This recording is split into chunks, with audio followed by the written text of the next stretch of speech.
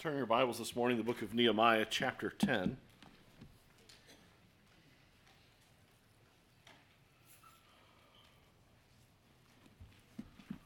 Nehemiah chapter 10. We're a few weeks away from wrapping Nehemiah up. I've enjoyed our time in the book and am looking forward to finishing it with you. And we are really heading into kind of, while it's at the end of the book, there's really climactic moments coming in Nehemiah. And there's, frankly, what would appear to be some level of discouragement that's going to arrive. While I was talking to my children recently, or to my family, about what to preach next, where we'll be headed next, and one of my children said, Judges, I think you should preach Judges. Because they've been reading in the book of Judges in their devotions. And I said, I don't know that I have a few months of Judges in me. I don't know. Judges is a rough book. Very difficult, because Judges ends with the concept, every man does that which is right in his own eyes. Judges 20:25 is the theme key verse. And Judges really leaves you hungry that we need a king. We need to be ruled. And so it leaves in a very dark, dark place, quite honestly. If you were to make Judges into a modern day movie, R would be the minimum rating. It's just horrific.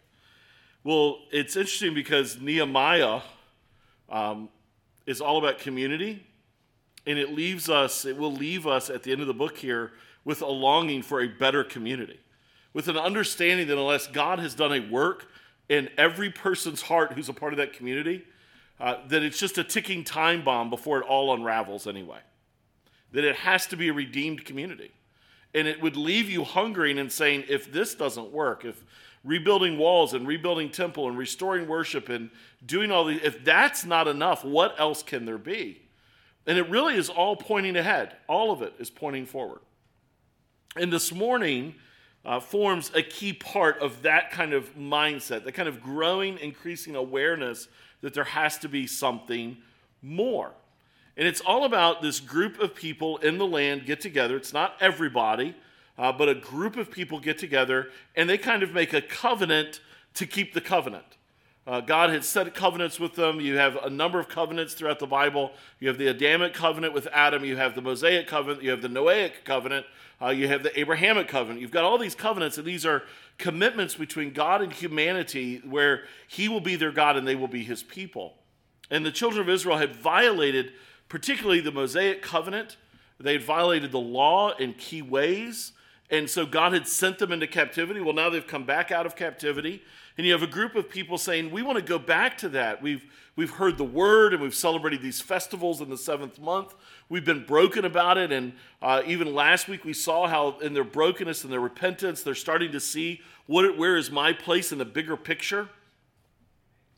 Side note, Rabbit Trail, if you want a great example of what we were talking about last week of understanding your story and the big story, there's a podcast that Paul Tripp has called the Connecting Podcast. He recently interviewed Dave Harvey, who's a pastor, and Dave Harvey tells his story in 3 chapters. And it would be I think it'd be a blessing to you, but it's that kind of mindset. Where do I fit in to the big picture? And it drives then to this group of people that says, we want to be God's people. We want him to be our God. We want to be his people. We want to make this covenant with him so that we're on the same page. It's been almost 100 years since they rebuilt the temple. It's been a few months, at least 6, 7 months perhaps, since they've rebuilt the walls. They've had these festivals, and now they want to make this commitment, this covenant with God. If you go to the end of Nehemiah chapter 9, verse 38 there, it's intended as a bridge verse to lead us into chapter 10. But it says this, because of all this, we make a firm covenant in writing. On the sealed document are the names of our princes, our Levites, and our priests. And the opening then of chapter 10 is 27 verses of the names. I'm not going to read all those names this morning. For sake of time, and I humor you enough.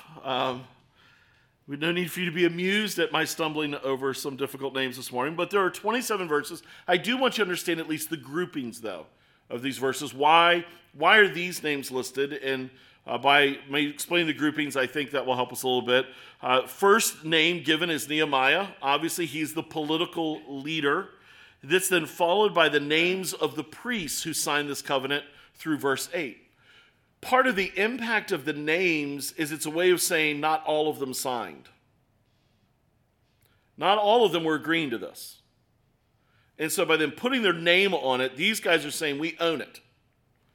I don't have any problem lining up with this person. And so then it's followed by the names of the Levites and their brothers. That extends down through verse 13. Then you have the leaders of the people from verses 14 through verse 27. Those are like political leaders, localized leaders in Jerusalem and the surrounding regions. Now, all of these folks are important, and they're all leaders. And so because they're leaders, they represent others that are there under them and others that are present.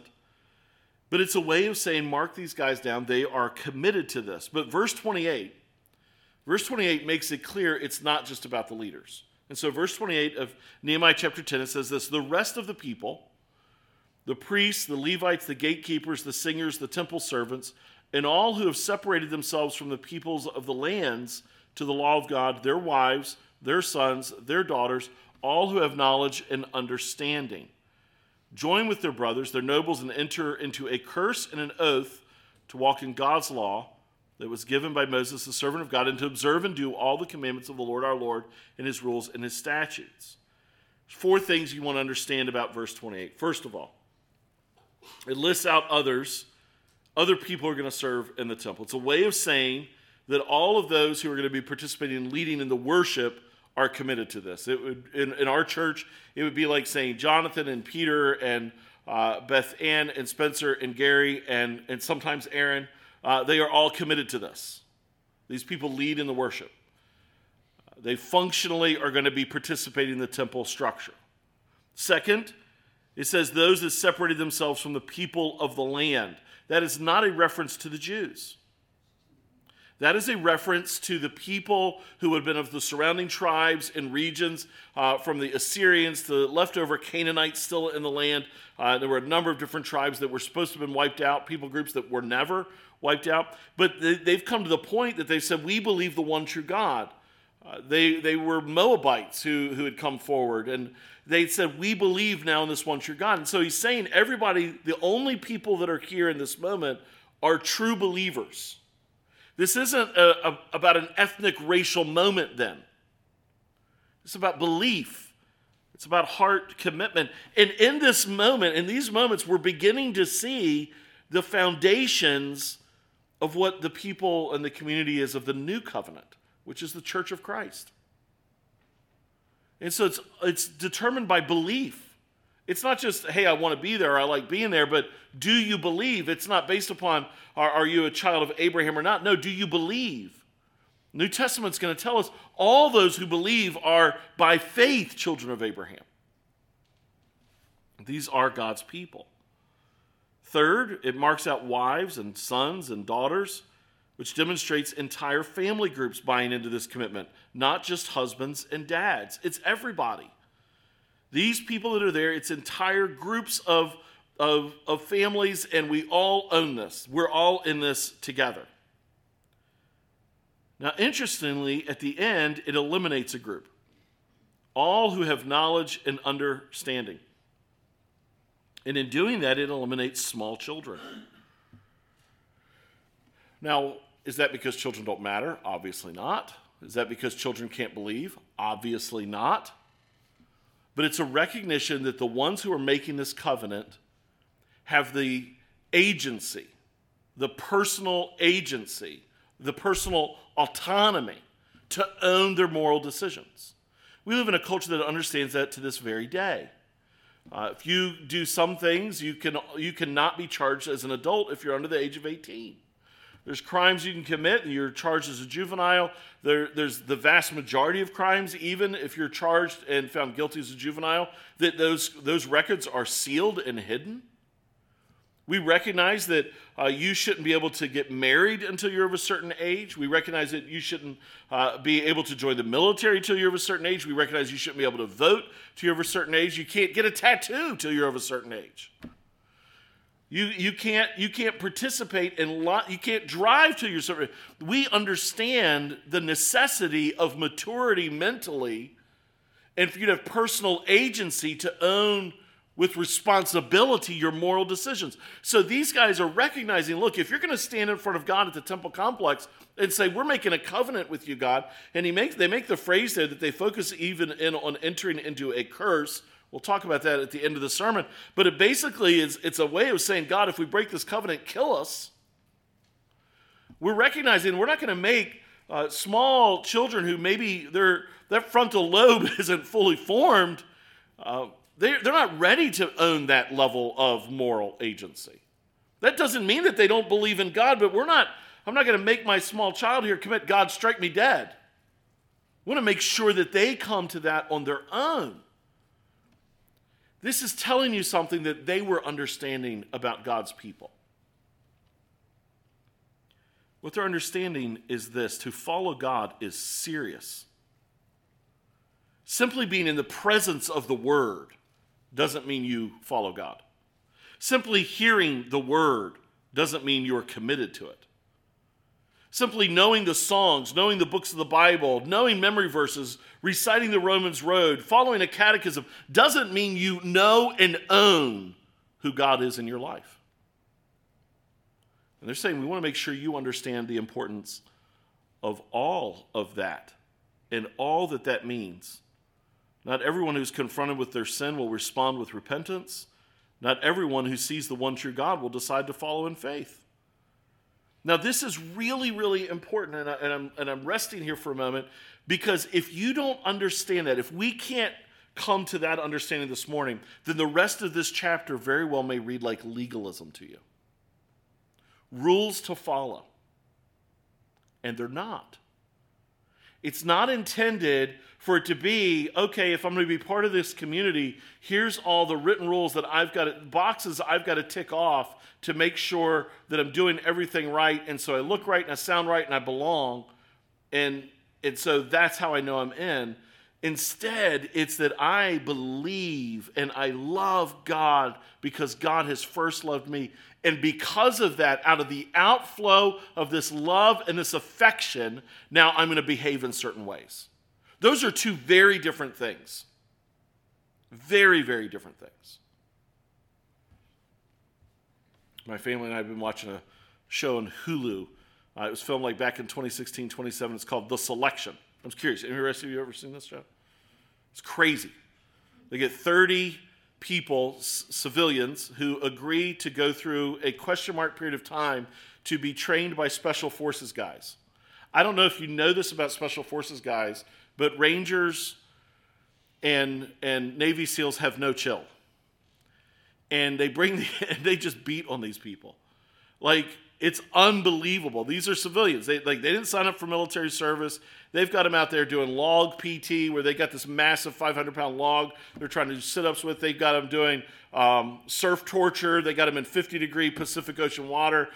Just about come. They do drown proofing with them. Drown proofing is when they tie your hands behind your back, they tie your feet together, they drop you in a 9-foot pool, and you've got to bob for 5 minutes.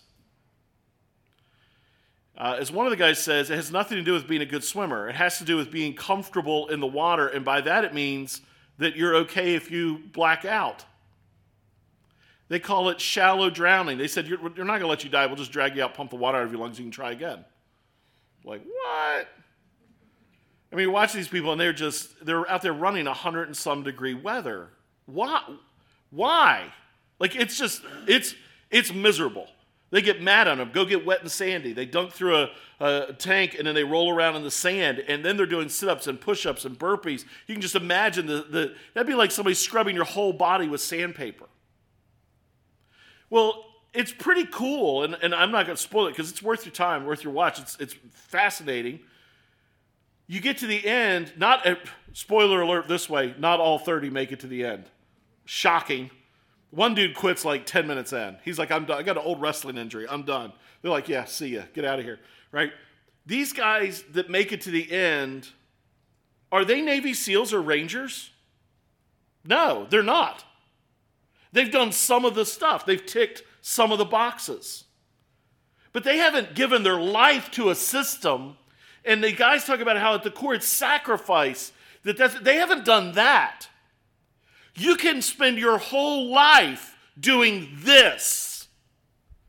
Ticking the boxes. I read my Bible. I sat through endless sermons. I sang the songs. I dressed right. I looked right. Whatever your little system, whatever you think the rules, you can tick all the boxes and never know him. Ticking the boxes doesn't get you in. We could all be convinced that you are. You could even think you are, Jesus says in Matthew 7. And at that day will not many say, have I not done this and this and this, God? Aren't I in? Depart from me, I never knew you. These people are understanding the relational importance that must drive the things we do. That's the point they're making. That's what's so important about verse 28. It's going to ultimately lead us to this key truth this morning. Being committed to God always comes out of our lives in practical ways. It's common when a person is paroled, they're given a set of responsibilities and obligations. Things like go get a job, have a safe living arrangement, don't associate with past criminal companions, stay clean and sober. Check in with your parole officer. If you violate these things, your parole can get violated and you can be sent back to prison. There's a structure to their lives. We're saying you were a criminal, and so if you want to come back into society, here's the things you have to do to be a part of society. They are bound by law to do these things. What's interesting about that is none of those things are any different than what every responsible citizen ought to be doing anyway.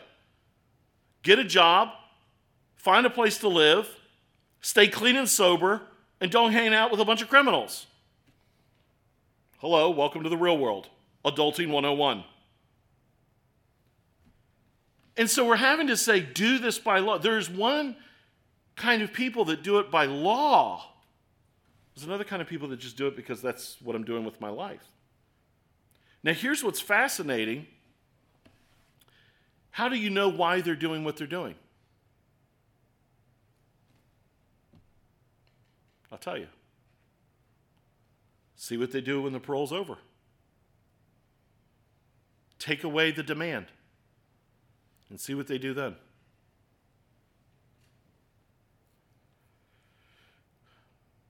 You want to really know what a child believes? How do they live when they leave your home?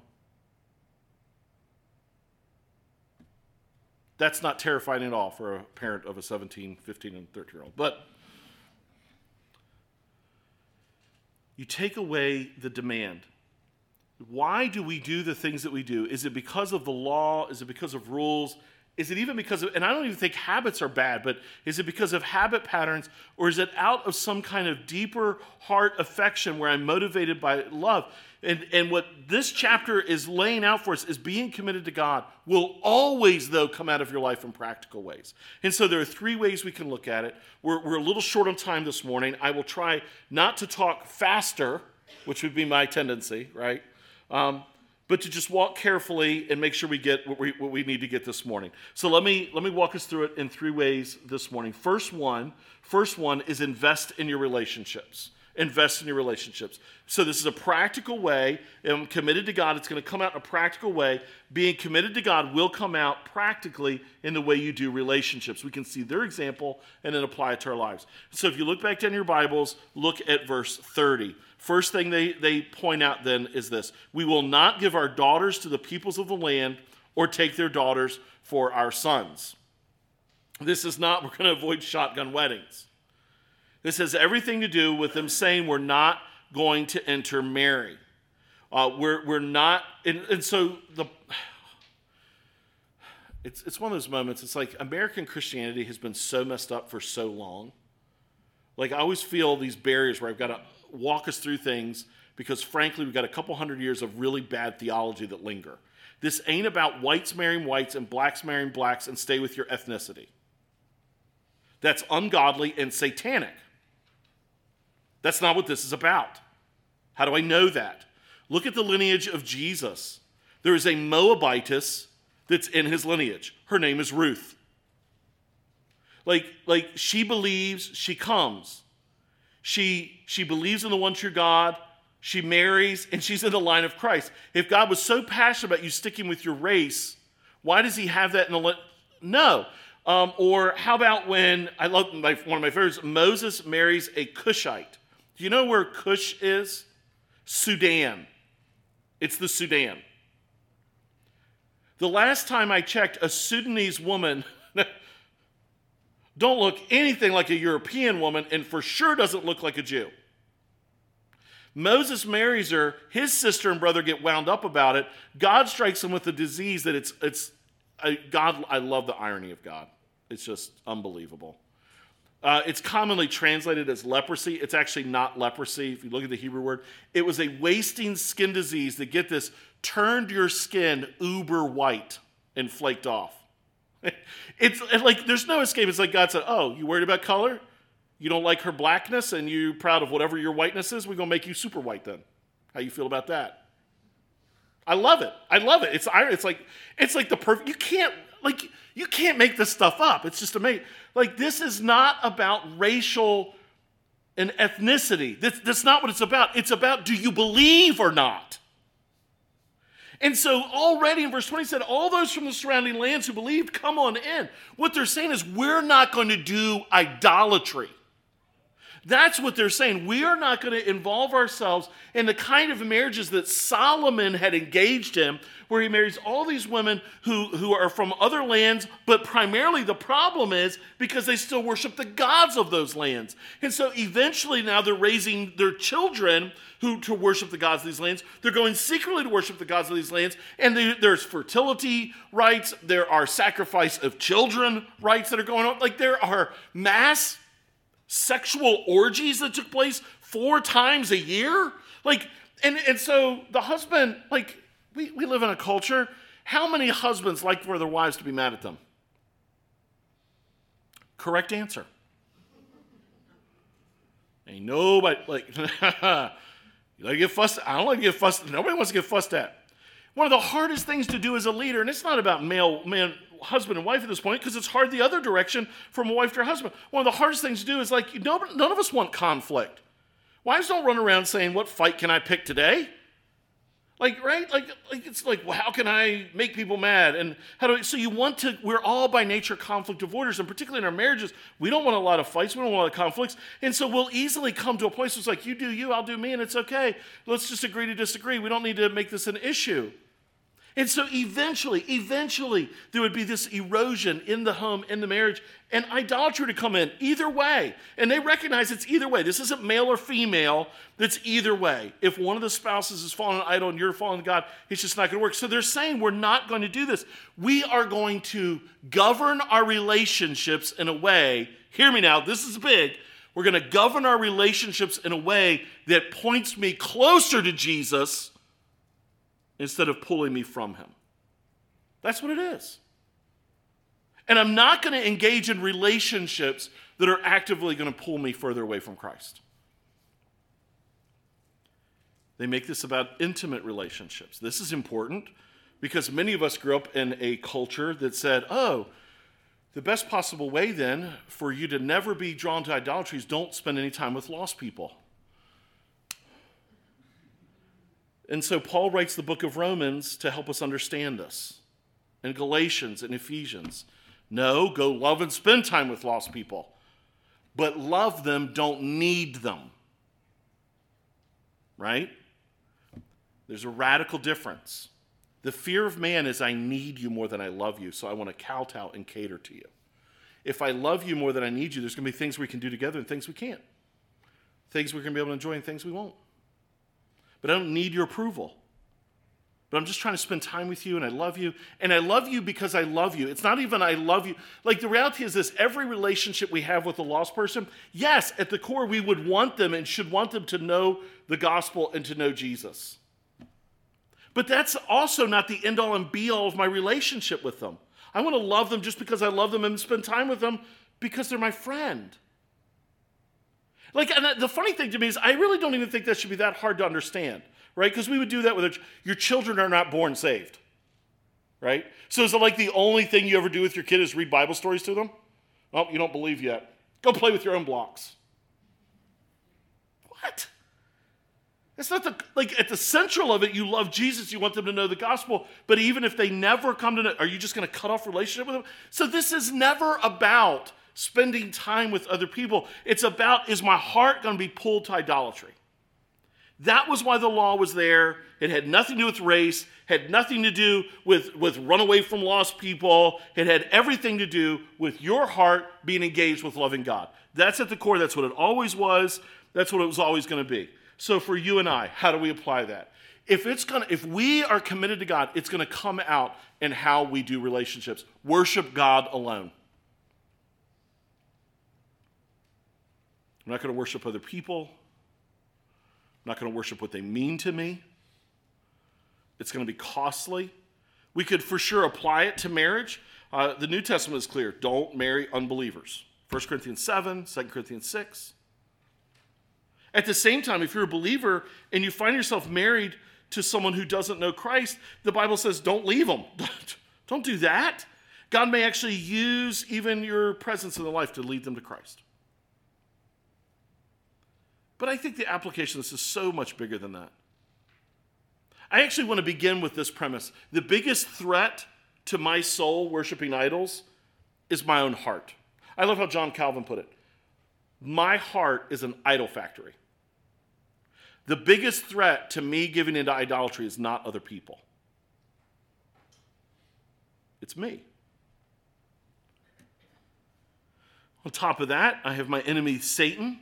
He's whispering to me constantly of how much better my life could be here if I worship something other than God or worship something right alongside God. You see, for the Christian, it's not let me replace God with this. It's more, God's not enough, let me just add to God this. It's fascinating if you travel, at least where I've been in some Asian cultures, when they dress up an idol, it's weird and fascinating. It's like they know that it looks ugly. So they'll paint it and put gold on it and dress it all up, and it's like I want it to look alive, or I want it to be engaging. I want it to have some aesthetic appeal to it. And I think the reality is lots of times for Christians, we want to do the same thing with God. Like it feels like following God is hard for us, and it feels like it's difficult for us because sometimes it is. And we're fighting against our flesh. And so we want to add something to God to make it a little bit more appealing. So I'm going to worship something with God. God is wonderful and great. And you know what would really draw more lost people to Jesus is if saved people were rich. So I'm going to worship God and money. You know what would really draw people to Jesus is if they saw that all the people that follow Jesus get whatever their heart desires. So I'm going to follow my heart's desire with Jesus. I'm going to add to Jesus. I'm going to idol worship. I'm going to become an idolater. God is not interested in, he is on a one-person throne. Have you ever been around people that don't understand personal space? Right? I was waiting for a flight one time, and I'm sitting in the waiting area. I think it was in Atlanta. It was a transfer or whatever, and it was a space, and it was like all these seats. Lots of seats. So I went and sat over in one corner off to the side, and there was probably, I don't know, I mean there had to be 30, 40 seats around me open. Nobody around me. It was wonderful. So, it ain't about male or female, but it was some lady, and she was having a dispute with her credit card company. I know that because she had her phone on speakerphone, holding it like this. She sat right next to me. I mean, she was in my business.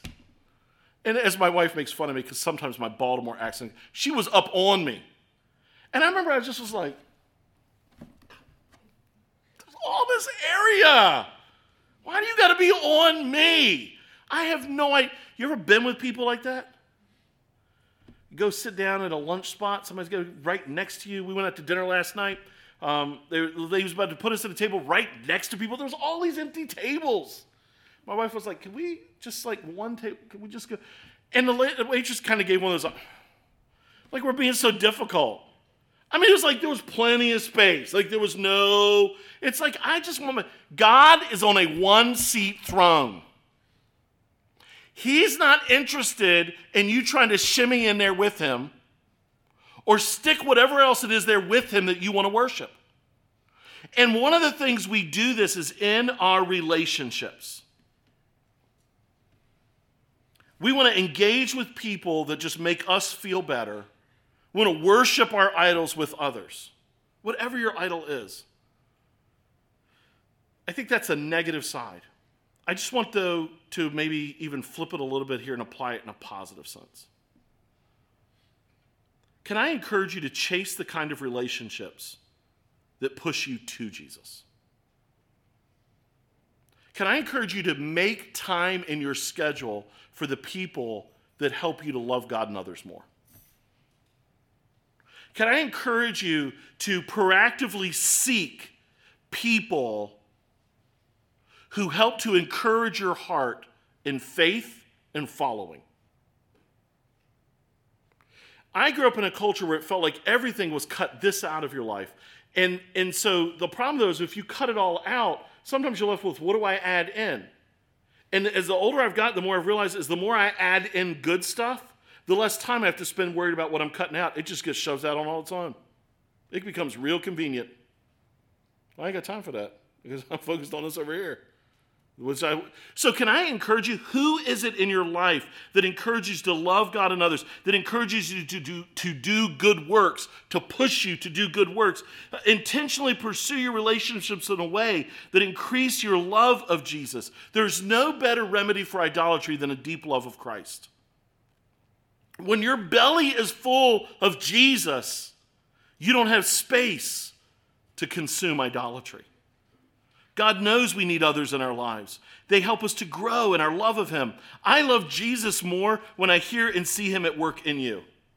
I love Jesus more when I hear and see of him using your gifts that he's given you coming out of you. I love Jesus more when I hear of how he has blessed you, encouraged you, given you hope, given you strength for the journey. I love Jesus more when I see you growing and changing. He gives me courage and hope that I can grow and change. I love Jesus more because he's brought you into my life. Is that the way you see people? It should be. Being committed to God always comes out in practical ways. It's not just relationships. Invest your time. Invest your time. You can look back down here, see verse 31, see where they go. And if the peoples of the land bring in goods or any grain on the Sabbath day to sell, we will not buy from them on the Sabbath or on a holy day. We will forego the crops of the seventh year and the exaction of every debt. Now, this is fascinating.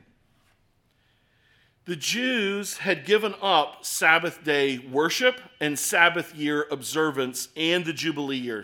I just threw some words out there. Some of you I'm not totally sure I understand what that means. Great. 6 days God worked. Seventh day he rested. He then declared that or established that as a Sabbath day, a day of rest. So when the Mosaic law came, he mandated in the law the Sabbath day was to be a day of rest, particularly a day for them to gather as a community, for them to gather to worship, for them to gather to encourage one another. There's your Sabbath day. Now the Pharisees took it to extremes. And so on the Sabbath day, God said, don't work. The Pharisees came along and said, so you can only take this many steps. God said, don't make bread and do all this work. He's trying to help women out. It's like everybody gets a Sabbath day, but mom on Sunday afternoon lunches, right? And so under the Mosaic law, it was like, don't even do this. And so then you fast forward and they said, well, you can't even harvest grain. So when Jesus is walking through the fields, taking wheat off the top and crushing it and eating it, the Pharisees are like, you're baking bread. Look, when you go legalistic, you go next level weird. That's just the way it is. You come up with all kinds of rules and regulations. And so the Jews gave that up. Like, what are you smoking, right? Like, how are you not observing this? And then get this one. Every seventh year, they were supposed to not plant crops at all. They could do some weeding just to make sure the field didn't totally go bad, but they were to leave it fallow. Well, we even understand from an agrarian science way that lets the ground rest and lets it reabsorb nutrients. It's only going to make it yield better harvest. But think of that if you were a farmer and every 7 years You just didn't have to do that kind of work that year. That's an amazing gift. The Jews are like, we're not doing that. We work. And then they had the Jubilee year every 50 years. That's amazing. So they got the 7, 7, 7s. After 7 of those, year 49, then year 50 was year Jubilee. You did the same stuff you did on Sabbath year, except you also added in a couple of key provisions. Number one, all Jewish slaves went free. All indentured servants went free. And all the land that had been mortgaged or put into debt went back to its original owners, and debts were wiped out. I wonder what they were trying to picture when all slaves were made free and everyone was restored to the gifts that God had given them. Sabbath was always about imaging glory in heaven, where you rest. You do a different kind of work. It's worship work. You spend time with community, with family. The indentured go free. The indebted are made whole. And the Jews had refused to do it. And so if we were to ask, why would you stop doing that? Actually, I think the year of Jubilee can help us understand why they stopped doing it. Because the people the Sabbath hurts, get this now, are the powerful. And they didn't want to give up their power or their wealth or their money. It was so known, and you just think about this, the highway robbery of this, that it was written into the law that you were to structure this out. And this makes sense. So say you were in debt, say it's year 45, you need to sell your land, mortgage your land to somebody so that your family has money. Well, they know in 5 years they're going to give it back to you. So what kind of rate do you think you're going to get? You're not going to get a great rate on it. But what if it's year 2 and you got another 48 years before it's going to happen? You're going to get a great rate on it. So think about this then. You're a really wealthy guy. You've given them this great rate, or you've given them this pitiful rate at year 45. Year 50 is rolling around. How inclined are you to give it back? Not at all. They viewed Sabbath as costing them instead of giving to them. And now they're saying, no, we're not going to do that anymore. A few months ago, I had this moment where I was incredibly convicted. And this was the thought I had. I was doing a prayer walk up in Virginia. Went to this little park, and I had this circle of stones, and it's designed, you can actually do like a prayer walk. And so you walk around the circle, and you're praying, and I was praying, I was thinking, just meditating on God, thinking through some things. And I had this thought, do I rest like God, or do I rest like an idolater? What do I mean by that? Does God need to rest? Last time I checked, he would not need to rest. In other words, he rested out of a volitional choice, not because he had to. Do you know when I tend to rest? Only when I felt like I had to. Just like the Jews. I don't want Sabbath. Sabbath isn't a gift to me. Sabbath rest is a pain. And I started just to be convicted in my heart to realize I treat some of God's gifts like a burden rather than a kindness. Necessity is not what drove him, but a kind gift to us. We see it play out when Jesus famously responds to the Pharisees, the Sabbath was made for man, not man for the Sabbath. The kindness of God to tell us, I want you to have a routine rhythm of rest, feels like an interruption into our ambitious lives. Instead of a healthy rhythm of good rest, I wonder how many of you are like me. You live red line. That little tachometer in your car, red line. You live red line to the point of collapse. And you medicate your way through your unhealthy ways of redlining with various distractions, chemicals, whatever. The whole time being convinced, maybe you like me, that God is so happy with me because of how ambitious and industrious I am. As though God is sitting on his throne, and for you to have a regular rhythm of rest that he decreed, he gave, and he imaged for us, that somebody's going to look at that lazy person. No, I'm convinced that our Western culture is idolatrous over things like ambition and wealth and money and things and stuff. And to get that, you go and you go and you go and you go and you go and you go and you go. And we run red line, and then we take a week, and then we get right back to it again. And he said, I'm God, and this is what you need. It's not what he thinks you need, it's what he knows we need. You need a weekly rhythm of stopping what you're doing and doing something else. Now, I'm not a Sabbatarian. What does that mean? I'm not a legalist on this. You'll never hear me say, don't wash your car on Sunday. I very well might wash my van this afternoon. It is filthy. It's nasty. It's grossing me out. You never hear me say, don't cut your grass on. That's law. But when I look and see what the Sabbath was intended to be, what was it intended to be? It was intended to be a time and a space where it's different kind of work. It's worship work. So let me go spend time with people who love Jesus. Let me spend time doing something different, engaging mentally different, engaging spiritually different. Let me go engage with my pillow for a nap.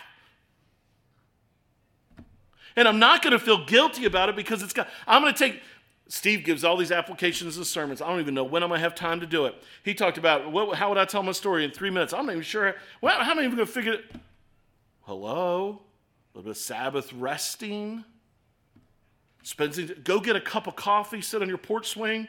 I mean, today's only going to be in the low 90s instead of like 115. Put a fan on you, get a slushie from 7-Eleven. I don't care. Go take a walk. Go enjoy the outside if you can stand the heat. Go swimming. Call somebody you haven't talked to in a long time and just talk to them about how good Jesus is to you. Meditate on him. Engage with him. It is a gift to us designed to remind us, get this now, this world is not our home. That's what the Sabbath was about. It was to point our hearts to heaven. So I can actually put it this way. Instead of there's no rules. What could you do today that would help point your heart to heaven? Do you know what I know beyond a shadow of doubt what some moms would tell me? I love cooking a meal for my family and spending time with them. It reminds me of God's kind gifts. Great! Then enjoy doing that. And do it.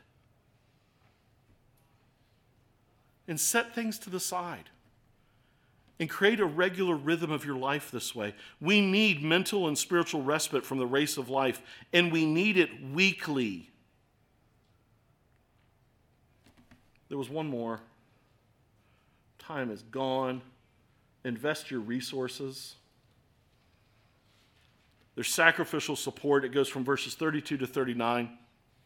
We take on ourselves the obligation to give yearly a third part of a shekel for the service of the house of our God. For the showbread, the regular grain offering, the regular burnt offering, the Sabbaths, the new moons, the appointed feasts, the holy things. They go all the way down, and basically what they're doing is they're once again taking responsibility to provide for the things of the temple. It's actually summed up in the very last sentence of the chapter. Go to the very last sentence, last verse says this: we will not neglect the house of our God. Up until this point, the Persian kings had been providing the money and the resources to run the temple. They said, no, we're going to do it. These are not wealthy people. There are some wealthy there, but you remember from chapters ago how lots of them that were involved in this, that were really invested, they were giving lots, and they were farmers, and they were indebted now, and they didn't know what to do. These guys are saying, we are going to be committed to this. We are going to use our resources to demonstrate we are committed to the worship of God. The focus of the commitment, 9 times in 8 verses, it uses these words: house of God or house of the Lord, or God's house. They didn't see this primarily as supporting the Levites, although this is what the Levites lived off of. They didn't see this primarily as supporting the priests, although it's what the priests lived off of. They saw this primarily as, how can we advance God's kingdom? And we're going to sacrifice for it, and we're going to commit to doing it. The temple was where they were to experience the presence of God. The temple was where they were to experience the community of God's people. The temple was where they were to see and witness and experience God's forgiveness on the Day of Atonement, Yom Kippur. And they said, we want to support this. We want this to be real. It matters to us. We're going to prioritize this.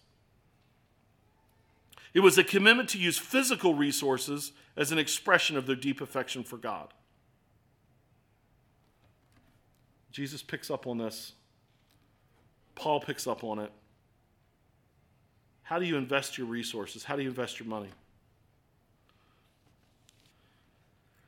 Jesus says, invest your physical resources for eternal gains. That's what he's saying. Don't lay up treasure on earth, but treasures in heaven. Process through. Think about when you look at your resources. And so some of them, it's food. Some of it's money. It's the things I can use. How can I use my stuff, my house, my car, my time even, my skills, my abilities, my tools, my money, my food, my baking. How can I use my sense of humor? How can I use the things God has given me to advance his kingdom and to bless other people? It's so critical because he points again to the reality that comes out of a heart that knows him. No one can serve two masters. Matthew 6:24. He will hate the one and love the other, or he will be devoted to the one and despise the other. You cannot serve God and money. My time is done. I want to remind us this morning that being committed to God will come out in practical ways. Now, I've tried this morning for you to understand the reality. This isn't about rules. It's about heart. I point you to one last truth because I want you to leave with that. If you go all the way back, do you remember what they say? Verse 29, they join with their brothers, their nobles, and enter into a curse and an oath to walk in God's law. Why do they use this language of a curse?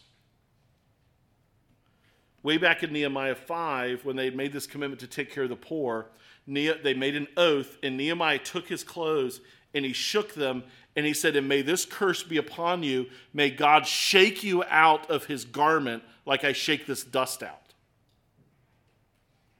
They were living under the old covenant where they had this understanding that if you obey God, you're in. If you disobey God, you're out. What most of them didn't understand was you obey God because you're already in.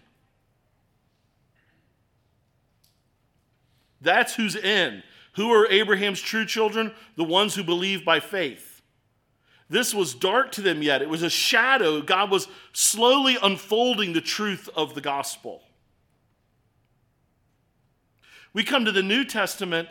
Christ redeemed us from the curse of the law by becoming a curse for us. For it is written, cursed is everyone who's hanged on a tree, so that in Christ Jesus the blessing of Abraham might come to the Gentiles, so that we might receive the promised Spirit through faith. How can you tell that the paroled prisoner is actually a functional member of society, driven for theirs and their community's good? How can you tell? Take away the parole obligations and see what they do. Why is it so many people have grown up in church that have been preached law? Don't cut your grass on Sunday. Don't wash your car on Sunday. Always dress this way. Here's the Sunday school answer for this. Here's the answer for that. Do this, do that, do the other. Serve this way, serve this way. And you preach to them grace, and you preach to them the reality is you're not actually under the law. And all of a sudden, they ain't church anymore. And they're real unfaithful. And they don't serve sacrificially. They don't give faithfully. Why is that? Because you've taken away the law. God is not interested in us being driven by rules and regulations, folks. He's not. You don't want that in any relationship of your life, do you? What if the next marriage ceremony you went to, the minister at the end of the ceremony, before he said, now you can kiss the bride, right? And what if he gave, okay, now here's the list of your rules, and here's the list of your rules. Every anniversary, you're going to give this card. You're going to take out for this dinner. Every 15th day of the month, you're going to do this. Every time you're going to do this, you're going to get up and make her coffee. You're going to serve him this way. You're going to figure out what his favorite meals are. You're going to limit your work interaction so you make sure you're home. You're going to primarily do this. This is what you're going to do. And here's your rules. What kind of marriage is that? Even if they had a heart to do it all, do you think there'd be doubt? Question? But what if there's none of those, but out of just a heart of affection, they love and serve one another? Then it's real, isn't it? being committed to God will always come out of our lives in practical ways. It's not about rules. It's about a deeper affection and belief. God's not interested in sharing his throne, and I'll be honest with you, I'm not interested in him sharing his throne with anybody else. Because when he sits on the throne, his joy is in me, and my joy is full. Father,